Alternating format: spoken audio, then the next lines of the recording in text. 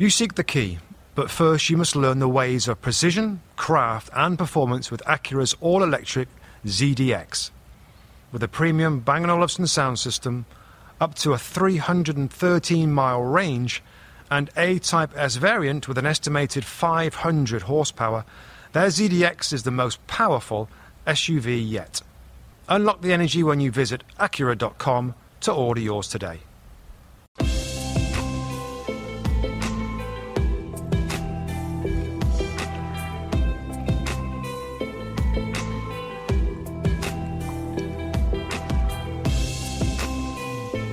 Hello and welcome to the Two Robbies podcast, your destination for in-depth discussion and analysis of the Premier League. I'm Robbie Mustoe, he's Robbie Earle, and here are today's topics. Liverpool gather their first trophy of Jurgen Klopp's farewell tour after Virgil van Dijk delivers a super header in extra time to ace Chelsea 1-0 in the Carabao Cup Final. Arsenal pick up right where they left off in the Premier League and breeze past Newcastle in a convincing 4-1 win. Manchester City need just the one Phil Foden goal to keep Bournemouth at arm's length and stay in touch of the league leaders. And Manchester United look lost without Rasmus Hojlund in attack and give up a late winner in injury time to Fulham. That's what we've got coming up in today's episode. OK, my friend, we'll go to Wembley. We've just seen the conclusion of Liverpool taking on Chelsea, a game that had lots of talking points, lots of things to hit on. But it is Liverpool who win. It's another piece of silverware for Jurgen Klopp. The first of four that they're chasing, so one in the bag, three to go. Give me some of your takeaways, Rob. Some big picture before we go into detail. There's a lot, Rob, isn't there? There's a lot. I just felt like I've just watched three games in one. I mean, it seemed like the longest, game forever. So many incidents, so many chances, so many. Well, it's disallowed goals. We had both teams hit the post. Mm-hmm. Both goalkeepers were outstanding, by the way. And it was an amazing game. And, we just finished watching it. And it's very easy, Rob, to cut to extra time, right? And we'll get to some of the details and stuff. But the difference here, and by the way, my overriding thought of this game, if I had a day to step out and take a breath on it, it was... There was nothing in this game. There was nothing in the game. Both teams had brilliant chances to score goals. They should have scored goals, both sides. Both goalkeepers made incredible saves, but still, particularly Chelsea with an early one with Cole Palmer. Kelleher makes an incredible save. So it was a tight game. We all know that Liverpool had a ton of injuries, young players in the starting lineup. But towards the end of the 90 minutes, Rob, it looked like Liverpool were wilting. Chelsea came strong again when they looked like they were going to be the team to go on. And something happened. Those subs that came on for Liverpool, Rob, those young players that we'll mention a little later in this chat, really. And what the manager must have said at the end of 90 minutes going into extra time that took this football club to the top of them steps picking up the trophy and the team that didn't. And there's a lot of little nuanced differences there, but a sign of a manager that's just got that magic, whatever it is, sparkle, dust, whatever he says to those players, whether they're experienced players or whether they're young players. He somehow found a way for that club to go again, Rob, and that team to go again in extra time and force that goal with Virgil van Dijk. I mean, also Van Dijk's kind of game as well was pretty spectacular, and for him to score the winning goal, you can see what it meant to him and the players and the fans. And you see the scenes at the end there, Rob, which is, probably the image that we've just switched off our TVs and come away with is You'll Never Walk Alone, with the whole club, with Jurgen Klopp in the middle there in front of the fans, singing that for them. It is a special club. It's been a special experience under Jurgen Klopp, and he's the first part of the four. He's in these four tournaments. They've won the League Cup, Rob, and there was something special at the end there, an extra time that Liverpool could draw on that Chelsea couldn't. I think you make some great points, and you're right. And I think drawing on what you say was the difference, and some of it's footballing, some of it's mindset, some of it's belief and drive, and all those things. I think it's something that Liverpool can draw on now and can help them, Rob, through now to the end of the season. This trophy had more importance to both of these clubs than probably normal circumstances.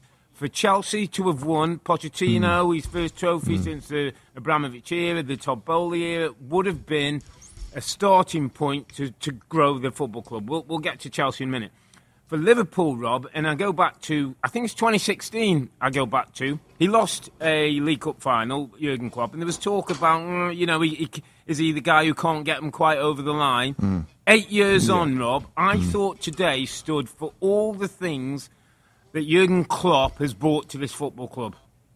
Despite who's playing, despite who's missing, despite what the score is, despite whether we're on top of the game or not, we have a will, we have a culture, we have a never-say-die attitude that's going to get us over the line, mate. And I thought it showed through the club today. It was a victory for everybody who's associated to Liverpool, whether you're an academy director who's worked with one of those kids, whether you're a scout who's brought in the Virgil van Dijks of the world, the top end, or the local lads who've come in. I just thought it was a club victory today for Liverpool, and a massive statement to what Jurgen Klopp has done and brought to the club, and actually, Rob, what they miss when he's going to leave. Let's stick with Liverpool, Rob, and sort of kind of, talk about a few standouts for them as we kind of dissect this final a little bit. And, I think players that deserve a mention, I think, Endo I thought he had a sound game in midfield, a player that started a little bit shaky at Liverpool, but it's become a more important part of it. I think he, out of the midfield players, Liverpool was probably the pick. When you look at the front line, so different to what you might expect to see from Liverpool in terms of their best players. Andy Robertson looking like he's back at his normal self at left back. I mean, Conor Bradley, the right fullback, Rob, that ended up playing higher up, didn't he, in the game when Gomez came into right side. And I'll go straight to my underappreciated performer, Rob, because it does come in this game. And I know there's Premier League games we'll get to as well, and there's some other incidents, but and maybe he is appreciated more than maybe what I think. But Kevin Kelleher, the second choice Liverpool goalkeeper, that's played maybe 5 Premier League games last year, maybe a similar amount last year. He hasn't played a lot of big first team games. He's been in the Cup. I think he's played like 5 in the Europa, 5 in the League Cup or whatever. So he's the second choice guy. Yeah. And I just want to say that he looks like a very, very high level goalkeeper. Forget about who he's behind. He's of course behind one of the best in the world in Alisson. But they have got another tremendous goalkeeper, Rob, in all aspects. We've mentioned him, I think, in the past and other games where he stepped in and did a great job. The save to Cole Palmer, where he's instinctively guessed, really, but he's had to throw his arm in the position. He's so close to Palmer, he's had to guess where to throw his arm, makes a brilliant save. And other saves later in the game to Conor Gallagher, I think late in the game, I remember as well. Yeah. This kid is amazing. I think he's mid-20s. He's got a huge career ahead of him. Yeah, so you got other clubs that, those that might need a goalkeeper.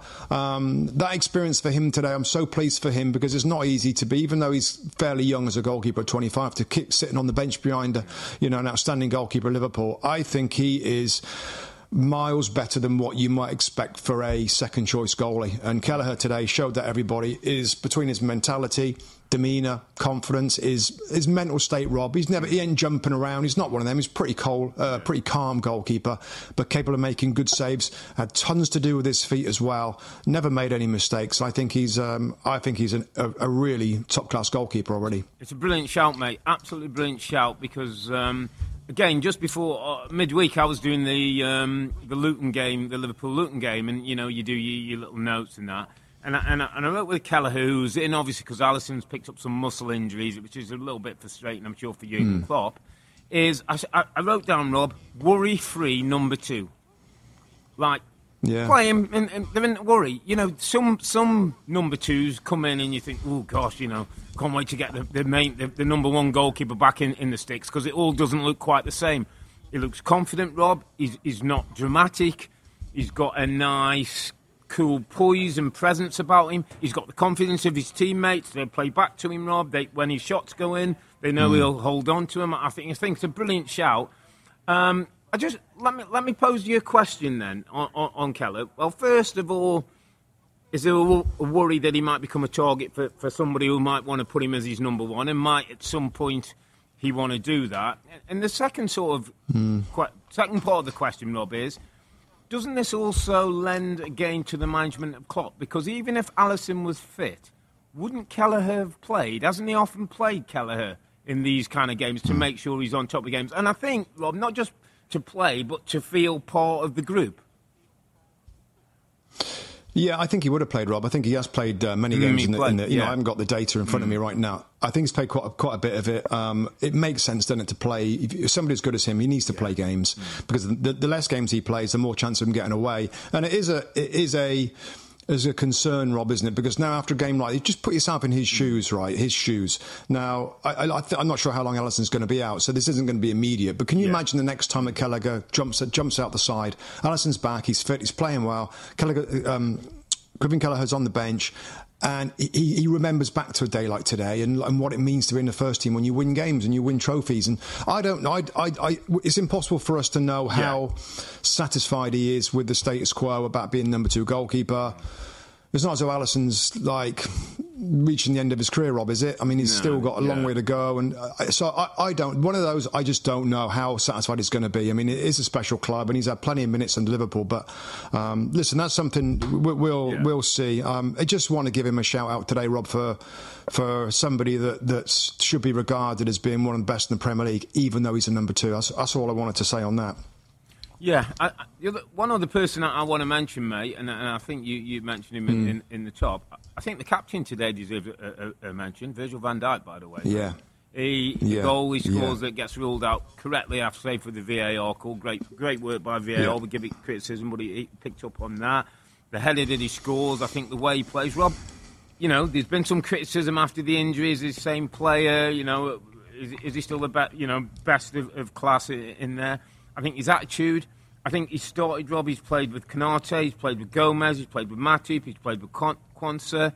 They all have fitted in next to him. He looks like he's enjoying the responsibility now and is driven with Klopp, and obviously got a great relationship with Jurgen Klopp, is driven for these trophies to make sure his manager goes off in the right way. I thought he was outstanding today, and not just the player, because I think we all know he's a bit of a Rolls Royce and he can do it.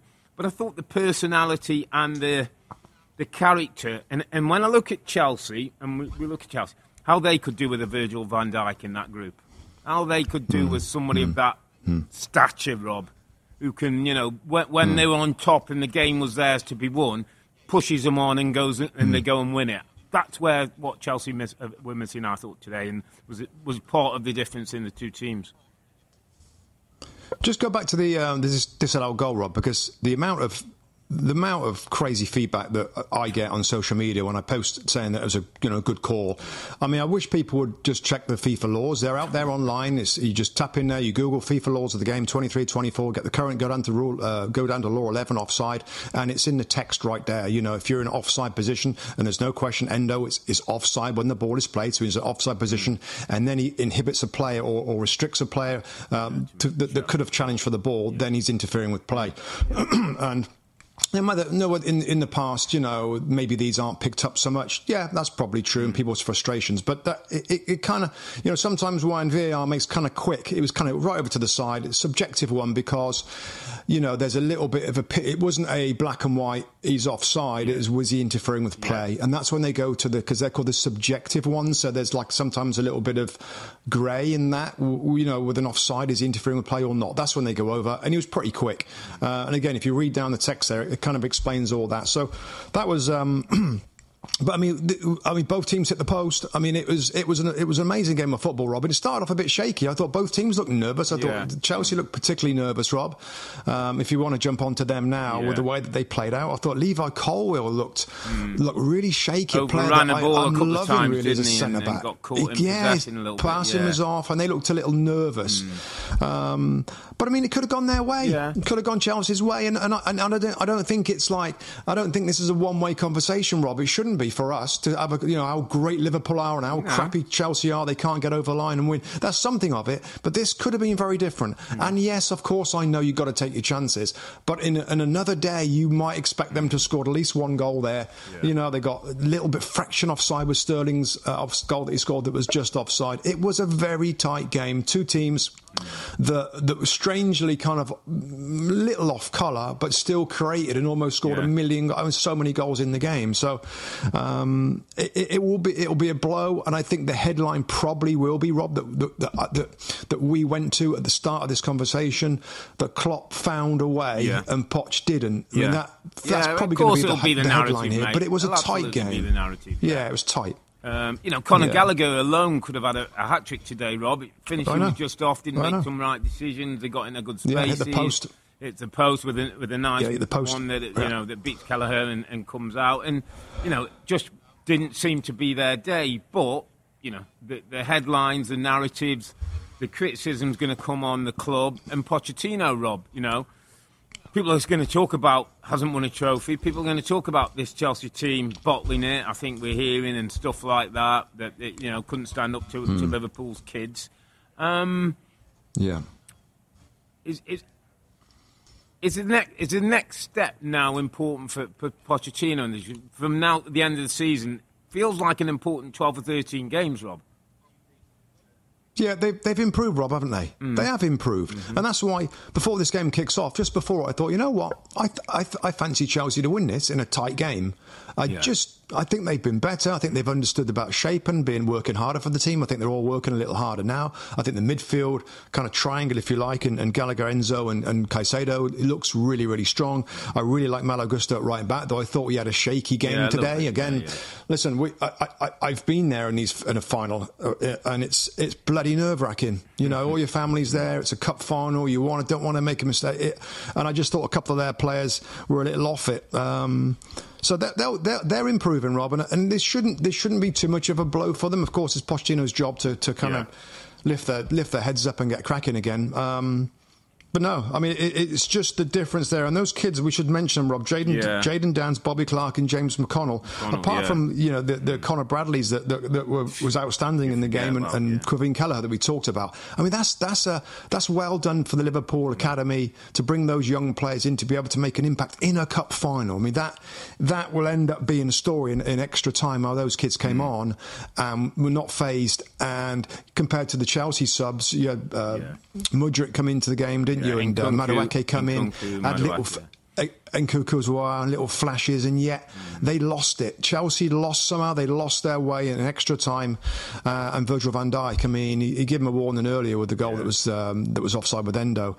I mean, he is a powerhouse and a Premier League and Liverpool legend, really, isn't he, Virgil van Dijk? Rob, it's getting to the point where the way he carries himself, he's a proper top player in this league. Just going back on the point, and I was just making a point with these young players, Rob, and it's like, it's not just their ability. We've all grown up with talented players and seen players, but it's almost like the confidence that they play with, Rob. They're happy to accept the ball. They'll take it under pressure. They play out from the back. They don't just, at times, I remember when I was a kid getting into the first team, first thing I want to do is just pass the ball, keep it safe and move on. These kids, and I'm not sure... It's different, Rob, isn't it, now? It is different, and the academies train them. And I'm just saying it's a credit to all the academies out there and all the academy coaches who we don't know often, we don't see, they don't often get a pat on the back. But how sort of fitting it must be for an academy coach who might not even be at the game, but watch some of these kids who they've had at U7s, U8s, U9s, and then we're seeing them in a first team picture at whatever, 17, 18, 19 years of age, and be comfortable, Rob. It does augur well for English football when you see these kids coming in and the kind of confidence with which they play. Yeah, it's well said, and I think you're seeing it from a lot of clubs in England now. I think our academy system now, and the way that the Premier League teams have had the money to invest over the last decade, are really starting to. I think we're seeing that in the national team with England, national team with the young players coming through and being really strong, for the most part, being developed at Premier League clubs. And then when you look in the stands, Rob, and you see Mo Salah and Szoboszlai and Van. Trent Alexander-Arnold and everybody else that isn't fit. Yeah, they're all there. I was like 4 or 5 of them in a line. It's like, this club, it just goes back to Jurgen Klopp's kind of decision to move out right now. It's a great job for somebody, isn't it? Rob, he's waiting for somebody, isn't it? It's a great job for somebody. Yeah, and I mean, just finally on this, Rob, and Jurgen Klopp, that's the 7th trophy, I think, now with Liverpool. Yeah. And you're definitely seeing him more animated, taking it in, enjoying it more, running to different sides of Anfield, running to the, being right in the centre of the trophy there when they both lift it up together. So you're seeing the Klopp effect. I mean, we got weeks yet, mate, and we shouldn't get into this yet about Jurgen Klopp. No. But I mean, I was thinking the other day, Rob, if you had to mould, right, if you had a flipping AI bloody robot for a Premier League manager and all the things that you might want from that person in terms of personality, strength, tactical smarts, being understanding with players, arm around the shoulder, being confident in interviews. I mean, he is... I guess maybe you want him to be English. Maybe you're going to be wanting to come from your area of England, I suppose. But other than that, he ticks... I mean, Pep's incredible, right? Yeah. But in different ways, Rob. Pep doesn't sort of tick every box that Klopp does. Klopp ticks every box, doesn't he? And this isn't not a criticism, but an observation. Pep's less warm than Klopp. Klopp's warmer, Rob. Less connecting with the fans. Yeah, more connected. Doesn't connect with the fans so much. Yeah. It's a good point, though, and I know exactly what you're saying. There's a tick list of listen, when Liverpool got him robbed from Dortmund, I don't think they quite understood or realised just how big a personality and how good this guy was, and he's shown over the 8 years that he does tick a lot of the boxes, and he's going to be big shoes to fill. But we've got an exciting last 2-3 months of the season. I heard somebody talking about it this week, a journalist or something, and said Jurgen Klopp understands about this next 2 or 3 months, and he's almost like he's a bit of a showman. And I think he knows that the cameras are going to be on him, and he's going to give us stuff. He's going to give us stuff, and he's emotional, Rob. He wears his heart on his sleeve. Another thing that I think we like about him, maybe that Pep doesn't do it in quite the same way. So, we should savour it. We should remember him. We should celebrate him because he's going to be a miss when he goes. But there's still plenty of football to go and 3 more trophies for Liverpool to go for. Hey Rob, just final point. I mean, if you think about it, right, as him, right, this is like he's playing the last 10 minutes of his football career. He's going to give it everything. He's absolutely going to all the energy to put into these last 2 or 3 months to try and achieve things for this club as he walks away. But knowing he's going to walk away, he must be thinking, right, everything I'm going to give into this. My family, I'm not going to see you much. I'm going to give everything, knowing that the break is coming. And I think that's going to help Liverpool. They're sat top of the league table. They've just won the League Cup. They're in everything else. It was a great. It ended up being a good watch today, mate. It was long. There was lots of things going on. Not a ton of goals, obviously, but man, that was some kind of sign of character at the end for them to come through and win. So well done, Liverpool, and commiserations, Chelsea. Not far away, but not quite good enough today. You haven't heard about the McCrispy yet? Well, then you probably haven't heard the sweet silence after the first crispy bite either. Go try it for yourself to hear the best nut sound you've ever heard. The longest field goal ever attempted is 76 yards. The longest field goal ever missed? Also 76 yards. Why bring this up? Because knowing your limits matters, both when you're kicking a field goal and when you gamble. Betting more than you're comfortable with is like trying a 70-yard field goal. It probably won't go well. So set a limit when you gamble and stick to it. Want more helpful tips like this? Go to keepitfunohio.com for games, quizzes, and lots of ways to keep your gambling from getting out of hand. For the world's greatest athletes, this is the showdown we've been waiting for. There is nothing like competing on the world's biggest stage. It's a world record again! Gold for the United States! Unbelievable! And when that stage is Paris, anything can happen. I have never seen anything like this. How about that? An Olympics unlike any other. What a performance! The Paris Olympics, this summer on NBC and streaming on Peacock. Let's move it to the Premier League, mate, because we've got a race, my friend. We have a 3-horse race, and I'm going to take you straight to the Emirates, to Arsenal, hosting Newcastle. Remember the reverse fixture?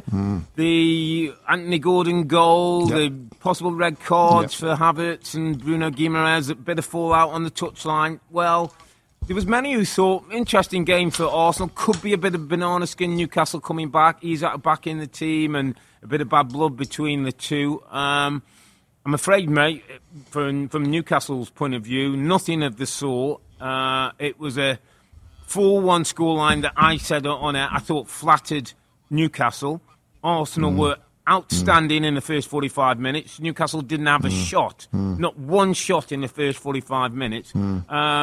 As good as I've seen Arsenal, Robin, they've been pretty good since the turn of the year. As good as I'd seen them in the first half, and they got the goal second half. Once the third goal went in, it was a bit of a clinic, to be honest, from Mikel Arteta's men.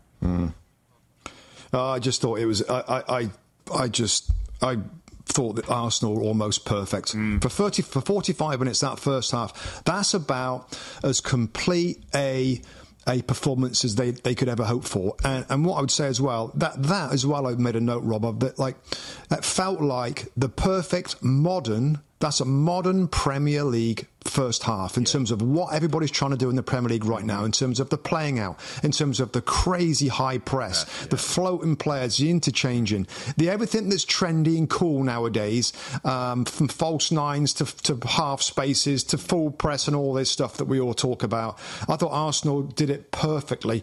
And I don't know what's happened, Rob, since the turn of the year to Arsenal, because this is different. And this is different in terms of I don't know, they've grown somehow. This kind of energy, and maybe it's from maturing and experience and Declan Rice that drives the team, but there's something tougher, stronger, more aggressive in the team, the way that they play. And they've still got the football, and maybe the football at times this season, Rob, hasn't been quite as really pretty as it was last year, but the prettiness has been replaced by a steely, aggressive, physical nature that I haven't seen. And they were absolutely all over Newcastle, Rob. Newcastle couldn't put two passes together because of the energy and the pressing.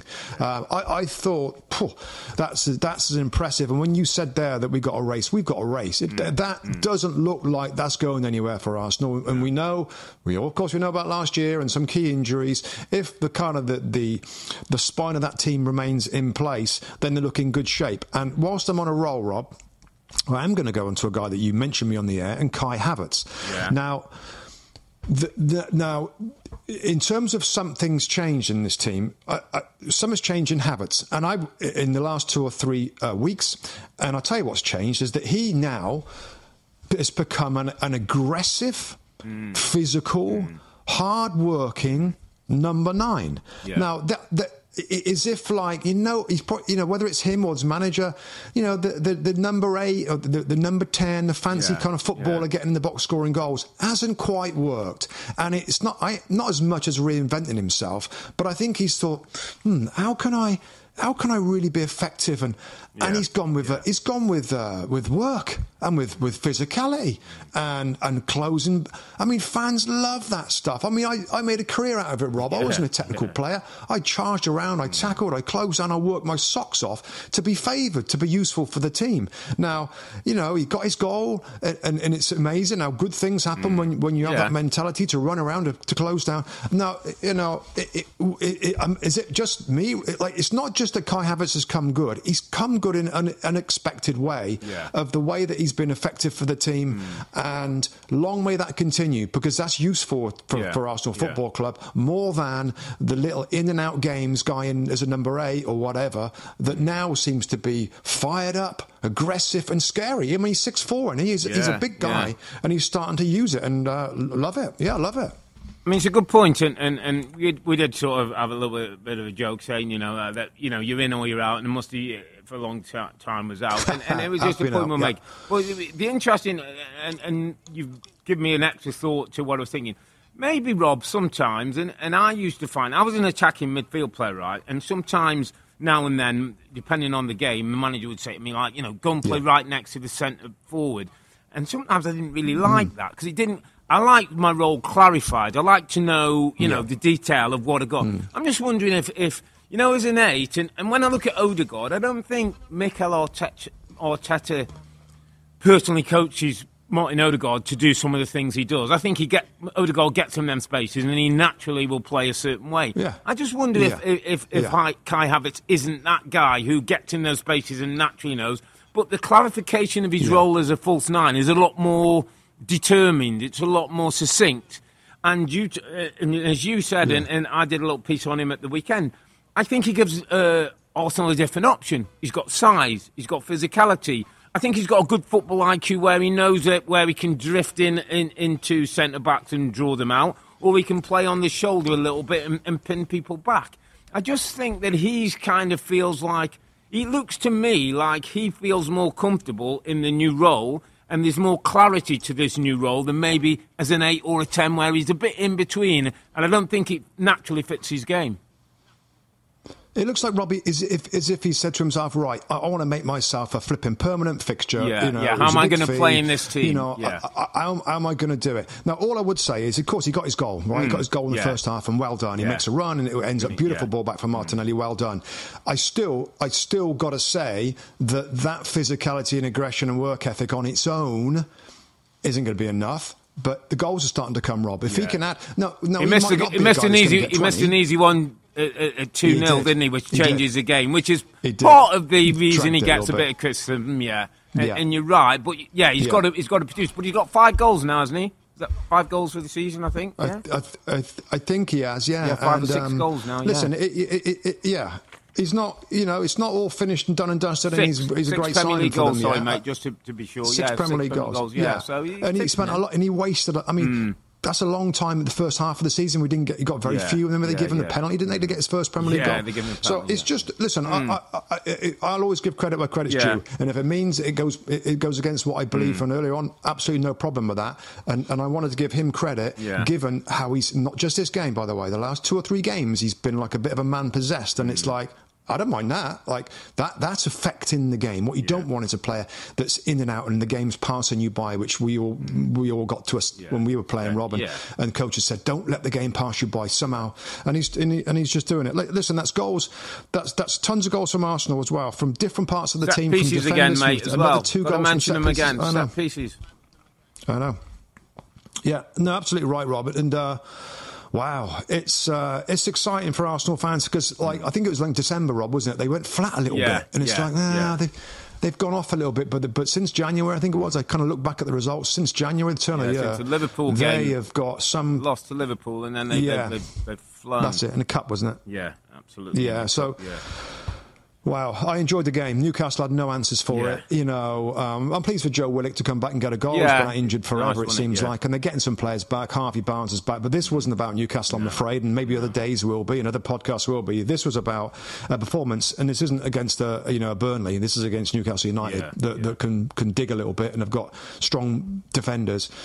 So if Arsenal, and I hope that and they've done it in different ways. The Liverpool game was I can't remember the specifics now. Was a heavy metal. Then they had an intricate, thoughtful win. This one's a little bit in between. The manager is getting. He's getting credit to him. He deserves some credit matches. right now, doesn't he? Yeah. I mean, listen, we've got 12 games to go, and we might get to the end of March and April, and things don't look as good. But I saw an interesting article yesterday, Rob, which said the Arteta from that day in Newcastle when I thought it was a foul and the goal wasn't given, but the disgrace, the letting himself go. There's been a change, there's a maturity in him and his team where he's probably learned and over the course of things, he's probably learned from last season. And right now he's got his team right in the groove, and if they can keep it there, Rob, if they can keep it anywhere near there, they've got to have a chance. Yeah, and just a little side note for people to watch out for. And of course, Jorginho's back in the side and allowed Rice to play forward in an 8, which I think the manager, Arteta, really likes that. Yeah. Martinelli's position, Rob, it's just something for people out there because it always used to be. And they're kind of learning different tactical kind of themes all the time. But yours with Martinelli wide left, Saka wide right. Martinelli came in a lot more in this game, and that's where the Havertz goal came from. He played a lot more inside. it's just something to watch. I mean, I haven't seen too much of that before. It may be that sometimes Martinelli can be a little quiet. He's out there, he gets the ball, he's up against a good defender, for example, and he plays backwards, and he gets a little bit nullified in some games. Yeah. It's almost like the manager said to him, you know what, if you feel like you want to roll inside into these little spaces and stuff, I thought he did that well. And that's different. And we're always looking for things that's different in what they do, and we've seen that in the last 3 or 4 or 5 games. But Martinelli's kind of wandering from the left is interesting, because that is different, and that run across and pull back for Havertz's goal was a sign of that. So evolving, changing, keeping it interesting for the players, making it difficult for opponents to read what he's going to play. And just final thought, Rob, on him really for Arsenal is that, and I'm always a big believer in this, when things are going really, really well, I hope that the manager and particularly the players just understand what it is, understand what it's been this last 6 weeks or so that's made them crush teams with pressure, with aggression, with some of their football, and if it threatens to go off the rails.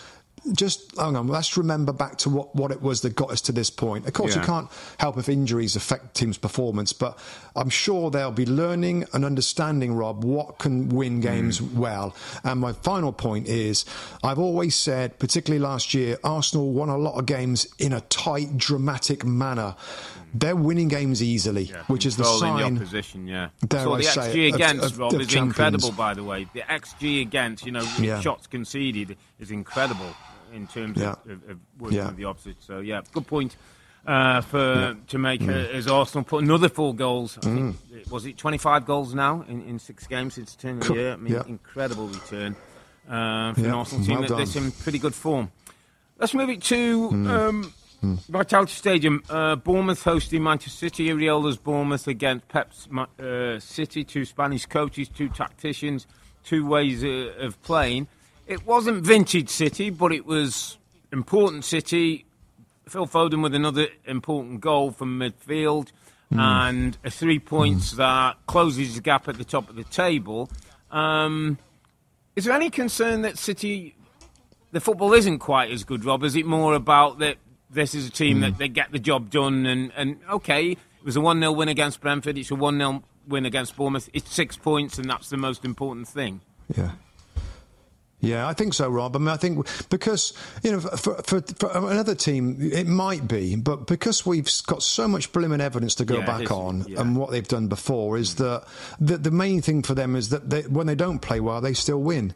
And you still got Erling Haaland going through a few times, and it was his shot that led to the goal for Phil Foden. Again, Phil Foden's, somebody always seems to step up. And we've seen it before from De Bruyne, or it might be Bernardo Silva, it might be a Julian Alvarez game, and Phil Foden has stepped up his games this year to be an important, not only a footballer and playmaker, but a goal scorer. I've always said that about him, that he's got a natural eye for goal, which always seems to gravitate him towards the penalty box, and he looks to get off, and he gets a tap-in goal pretty much. So, I think there's been a few of those where they haven't been great, but that they got the potential to be great again, and they probably will be great again. So I think, like your first words, Rob, about this, and you look at the league table and it's like tight. It's 2 points. It's Arsenal 58, City 59, and Liverpool 60. I can't be any more excited about what we're seeing. We can eulogise about Arsenal, what we just have, or Liverpool from winning the cup final and of playing great, and Man City not maybe at their best, but they're still right there. It is going to be fascinating. I hope it doesn't come down to blimmin' injuries, Rob, and key players being out, and we don't get the final race that we want from these 3 great teams at the moment. I just hope that. And Liverpool, of course, is the biggest concern, I guess, with the amount of injuries they've got, though I think a few of them are pretty close. But Man City, Rob, are Man City, and as long as they don't lose their key players, and I know the De Bruyne thing is still a bit of a concern, that he's feeling it a little bit, which is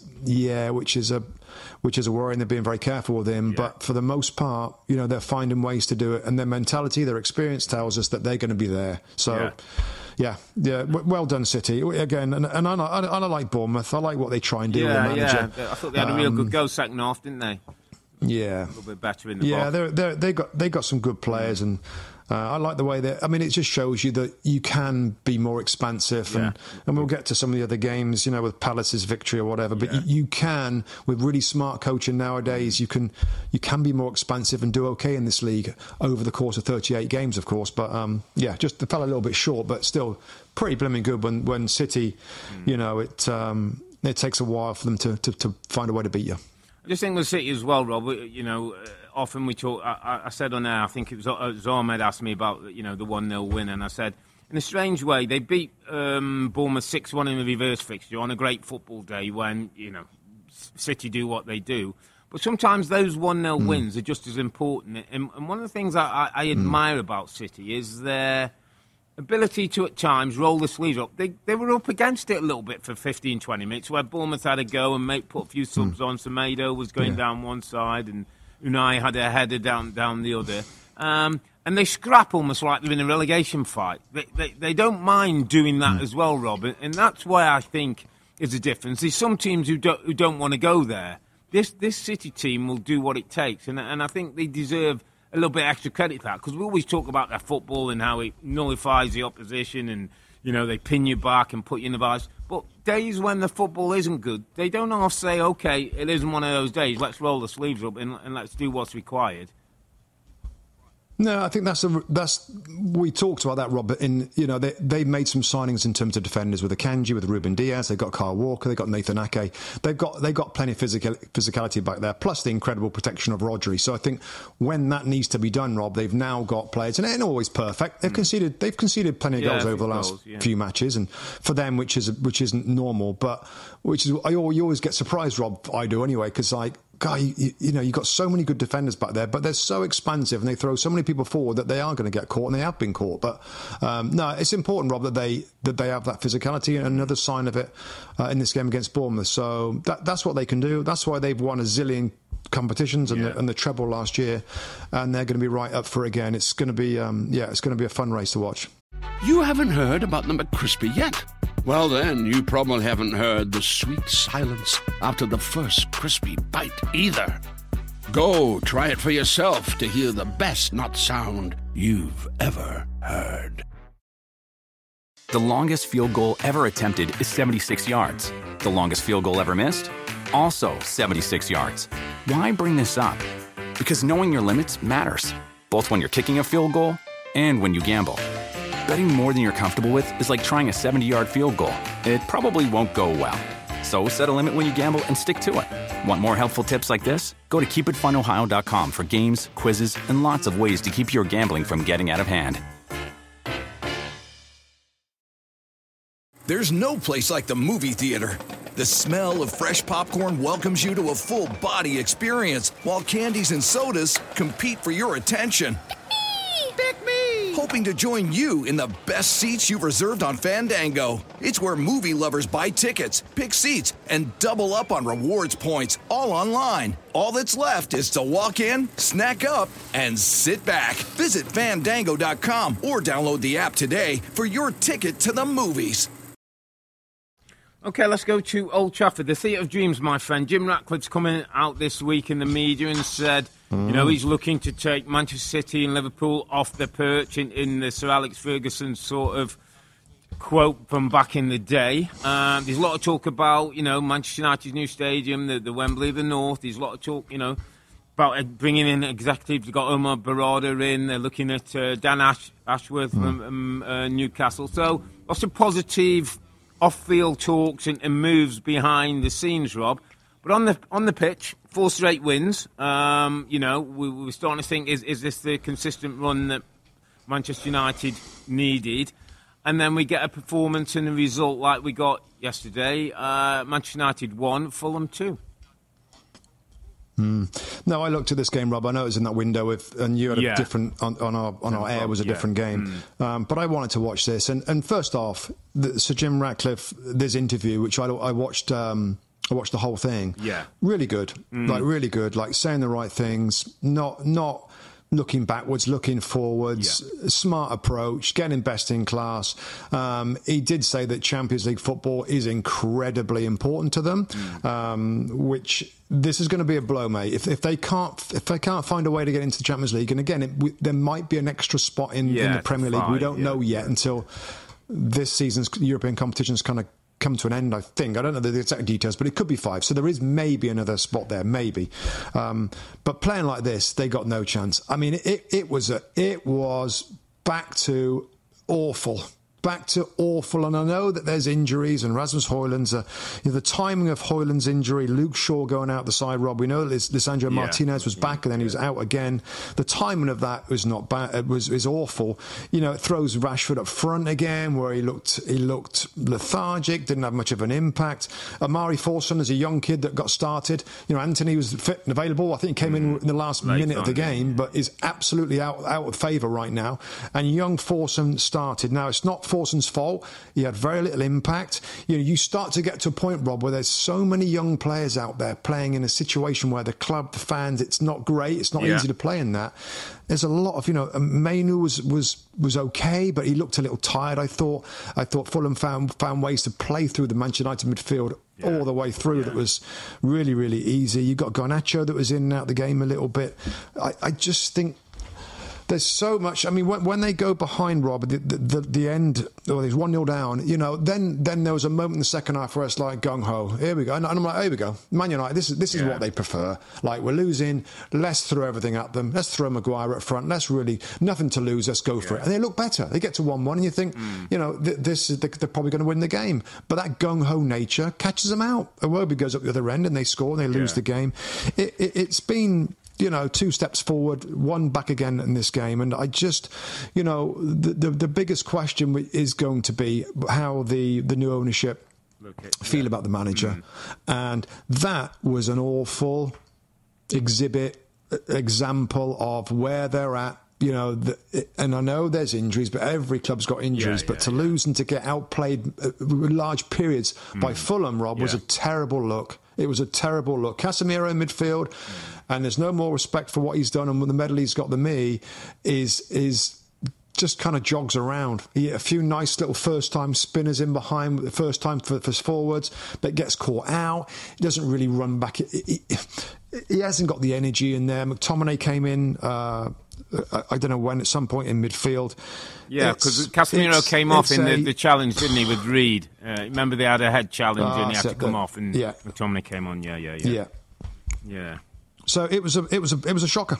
It was a shocker, and you know, Erik ten Hag has said, I think he said after the game, I made a note of it, the team, this is based on them coming back from 1-0 down at home against Fulham. He said the team showed big personality and character. And they're like the future, something about the future looking bright or something, was it? The bigger picture, looking bright. I mean, what we know, Rob, with this Jim Ratcliffe and this Ineos group is, you said it at the top, they're talking about excellent, best in class. They're thorough. Correct. They're experts. They'll look at data. From what you're saying, and again, I didn't see all the games, so I saw a highlight package. I picked up on a couple of reports after. There was an interesting stat that came out, Rob, that said in the last, I think there's 5 Manchester United games, they've conceded 100 shots at their goal. 17 shots yesterday, Fulham have.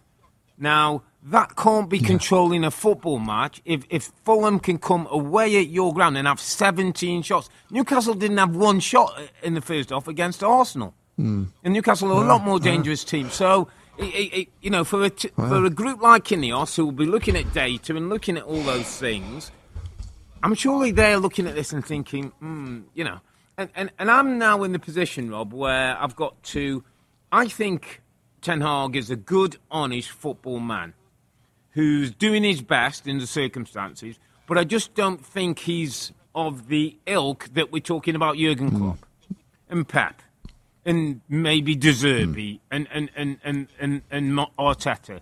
I just don't think he's of that level, and so I don't want to keep criticising him because I think he's a good, honest football guy, but I just don't think, Rob, he's in that echelon of quality. Well, and I totally agree, Rob. I totally agree. And given what they've done in going for really good people, from the CEO from Man City, who was almost the head man there, they got him the head man. Dan Ashworth is going to go from Newcastle, really, really highly respected as a technical director of football. I think it makes absolute sense for, at the end of the season, to thank Erik ten Hag. You know, did he best that he could, but try and get somebody that is close to that that sort of respect of being a really top manager. And again, it's not easy, and I can't throw a name at you right now, thinking that, but I agree, and I'd be really surprised if Erik ten Hag stays on. Give them what they want. They want a clean slate, a fresh sheet of paper. Okay, what do we want here? The director is going to be in place. Everything's kind of going to be in place for them to make and find the right guy. They've got time now between now and the end of the season to put their feelers out, to really kind of... A really interesting thing that Sir Jim Ratcliffe said in an interview, Rob, is that they'll always walk to the right decision and not run to the wrong one. It's like really nice, this kind of smart, to take their time to get the right person and not rush to get somebody who's not quite right. So now they've got time to walk to the end of the season to find the right person with the director, with the CEO, to totally change this thing. And I think, again, this isn't reacting off of the one game that was a bad game, but it's we've all seen the club and this manager work now for a long period of time, and there's been some good work and stuff and some good performances where I'm saying, like, that's better, that's Man United, and that's what we want to see, and don't change this and that, and they've had to do that through injury, but still it should have been better than that. And to get really kind of played through many times by Fulham is an awful look, and one that I don't think we're going to see next year. And before we move on, mate, I want to go to my underappreciated form of the week, and it's to a club at Fulham that at times I take the criticism we don't give enough love to, we don't give enough airtime to. Obviously, it's not that often that they're the main game, so we don't always get a chance to see them. But I want to point to their manager, mate, Marco Silva. You talk about managers, and I remember sitting down. We sat down with him in the summer series before a ball was kicked, and Mitrovic was going. The Saudi thing was on. He didn't know what was happening. He didn't have money to spend. He was talking himself about whether he was going to leave to go to Saudi. He said to us, Rob, and I remember his words, where we were 2 weeks before the end of the season. He said, "We are nowhere near prepared for the start of this season." But he had to go with what he went with. Raul Jimenez came into the football club as somebody who could help them. I've always thought, and I still consider Marco Silva to be a very good Premier League manager. I think he's had difficult circumstances. I don't think once or twice he's maybe helped himself with some of the decisions or ways he's gone about things, but I just believe with the right group of people, with the right support, and I'm not talking spending hundreds of millions, but bringing in key players, I still think he's a very, very good manager there, mate. And I don't think he gets enough credit. They're nowhere near the relegation. They go to Manchester United. I mean, yesterday they go to Manchester United. And I know United's tactic was, after Maguire's equalised the Bassi goal, then let's go for it. But at 1-1, Fulham might have been happy, like, that's a great point away from home. No, he gets Traore on. Traore runs down the side, squares it across to Iwobi, and they get the goal. And I still think Marco Silva has got lots of upside and is one of those managers who we overlook now. We're looking at all the new ones and people overseas and Marco Silva is a very, very capable coach. And Fulham is a football club that doesn't get enough attention. I like it, mate. I like it because, again, when a manager and a club sit in the middle and they don't get too far towards the European, they don't come too far, it's off our kind of immediate story radar. And Fulham have done that. And when you look at their team, I've just got their team up. I mean, it's not a great-looking squad. It's not a great-looking team. He does amazing with in some ways, an average set of players. Timothy Castagne was at Leicester City. Anthony Robinson's a good, solid left-back, not a world-beater. Andreas Pereira's released from Man United, not deemed to be good enough. Alex Iwobi's jumped around the league a little bit. And Muniz up front, this is the new guy playing up front, where Raul didn't work out very well. Harry Wilson, of course, has jumped around a little bit, former Liverpool guy. I mean, they have...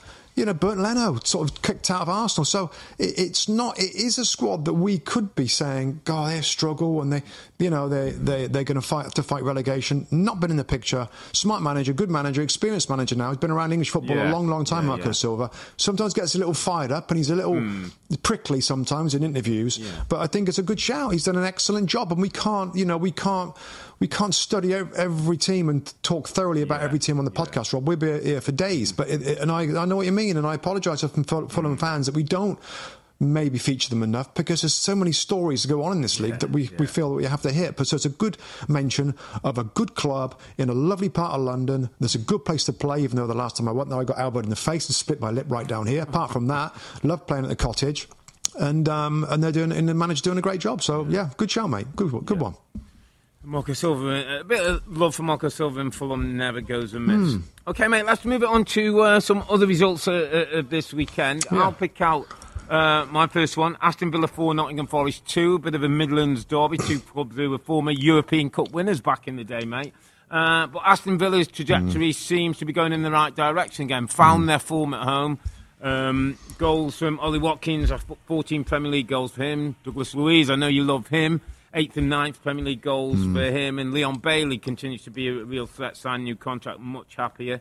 But I have to say, Rob, at one point the game was in the balance a little bit because Forest got back into things with Niakate getting a 3-1. Gibbs-White, just after half-time, got them back to 3-2. And Elanga missed a really good opportunity, which would have made it 3-3. But Villa went on, got the points. And Unai Emery's team, Rob, now have an 8-point gap between them and Manchester United as they sit in 4th. I mean, all of a sudden, Rob, it's on for them, isn't it? Villa are back in pole position. It's on. I know they are. I mean, Spurs, they're 5 points. Spurs have got a game in hand, but Spurs are 5 points behind Aston Villa. I think we know that there's been the odd blip for Villa, and there's going to be, of course. They're fighting. They're trying to get in the top 4. It's not as though they're challenging for the title. There's been a few performances that have been disappointing, but for the most part, they've not had a ton of injuries. They've got a manager that's tried and tested and has got a system right down. It's going to be a great race again. Going to be a great race. That Man United result is such a blow for them. With that gap there now, and with Spurs that will come again, that was such a, I think, defining game for Man United in terms of that top 4 race. The only thing that I would say is that extra spot that might come to England in the Premier League for another spot in the Champions League for next season, that might save Manchester United. But no, it's a good point. And I saw the goals going in. Ollie Watkins taps the ball in. Some of their football, it's really, really good. And Leon Bailey, a player that doesn't always start, I just think I'd love to watch him play. If I'm going there at Villa Park, I want to see Leon Bailey play because I think he's got pace, he's got skill, he does things unexpected, he's in and around the goal. It's another good story, Rob. Let me go on to this, Rob, and I know this may be a little bit out of order what we got here, but Palace, that game, how big was that game for Crystal Palace against Burnley? If Palace would have lost that game, then they're pulled right in towards a relegation with a new manager. That is a humongous win for Palace. And Oliver Glasner, the new manager, that seems, Rob, very calm. Yeah, again, we see him now, and we'll get to a nice demeanour, change the team a little bit. He's got his attacking players in there. Yeah. He has Mateta and he has Alton Edouard in there, and Jordan Ayew. Yeah. Jordan Ayew, by the way, should get some sort of underappreciated season ticket or some award because he's underappreciated, but he's an important player for him. So I like team of the year, mate. He's going to be in there. I'm going to find a place for him. He's going to be in the team of the year. So I'll tell you what I liked about Glasner, mate. Two things I liked about... Well, he's changed the system a little bit. He likes this 3-4-2 underneath one. The 2 underneath could be Elise and Eze. And the one, whether it's Mateta or Edward, or he brings someone in, could be exciting. Likes to press. He wants a bit more possession. But I tell you the thing that stood out for me that I've liked about him, and I've seen 3 interviews, and the first thing he said in all the 3 interviews was, my thoughts go to Roy Hodgson. I hope everything's okay with him. And I thought, proper guy. Proper guy. Not about him, not about the club, not about there. He mentioned Roy Hodgson on 3 occasions, and I thought, I like that. It's a good start. Yeah, it's always good to see for somebody like that to pay respects and be humble. And even in his interview after the game, Rob, he said, "I've been here like 2 days. This is the players, the staff, and the players that deserve credit here." But he does deserve credit, and it's a great start. And they're almost now, Rob, at Palace at 28 points, I think it was. Not far that's off. A lovely cushion now. That's a lovely cushion. They're not far off. That one blimmin' result was such an important game, so that definitely deserves a mention. And I'll just give Brighton and Everton a mention, mate, while we finish off. Branthwaite with a goal, 73 minutes on the clock, struggling to score goals. The big centre-half comes up with a big moment. And then, they get Gilmour sent off, Rob, Brighton. They're down to 10 men, absolutely throwing things in, kitchen sink. And Lewis Dunk comes up with a massive header. Great point for Brighton, but the 2 points drop for Everton, Rob, could be killer for Sean Dyche and his team. Yeah. Yeah, it will be. I mean, to be so close there, and we all know what it means at this time of season to get 3 points. And also, I see that Sean Dyche, it might have been before the game, Rob, I was reading the news and stuff, like, when are we going to find out about our appeal? And he's right, Rob. Yeah. I mean, come on, what are they Premier doing? League, get on with it. Why is it taking so long? Yeah. I mean, and by the way, this is maybe we're running out of time a little bit, Rob. But there was a debate on the radio that we of course we listen to the sport radio all the time, and I think they were saying, they shouldn't worry about it. They got 10 points deducted. It's only going to get better for them.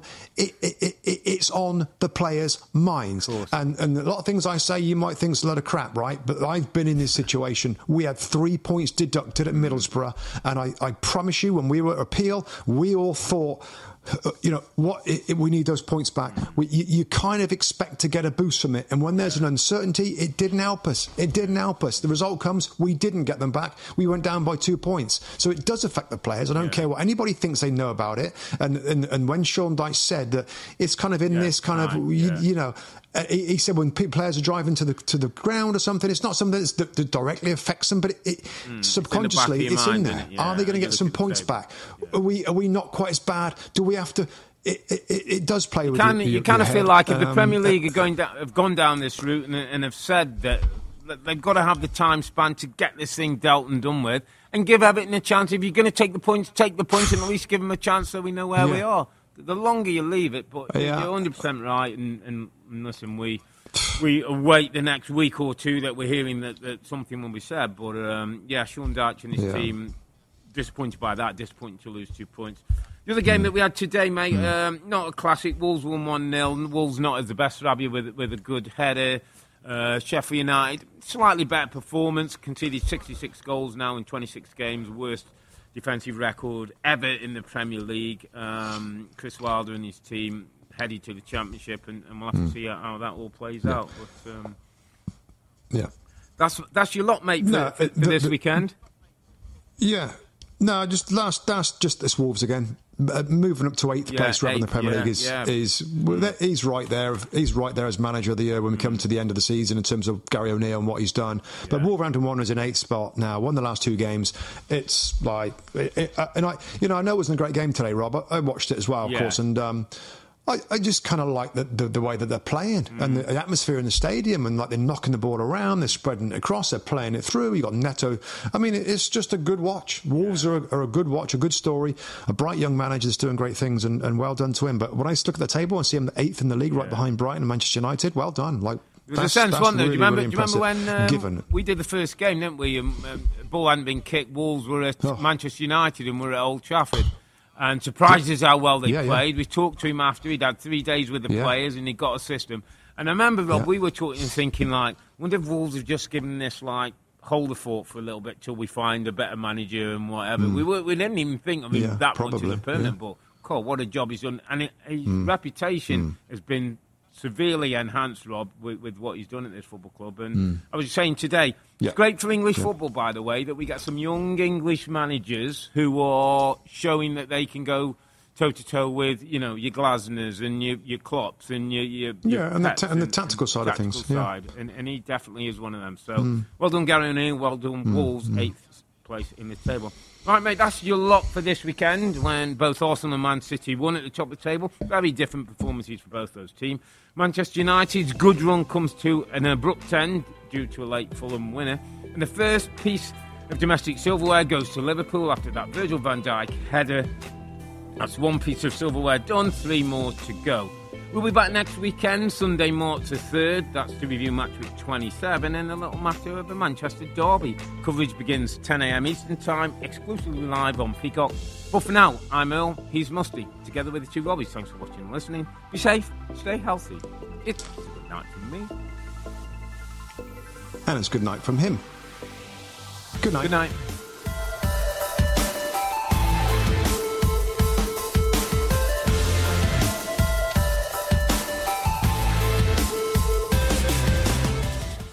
You haven't heard about the McCrispy yet? Well, then, you probably haven't heard the sweet silence after the first crispy bite either. Go try it for yourself to hear the best nut sound you've ever heard.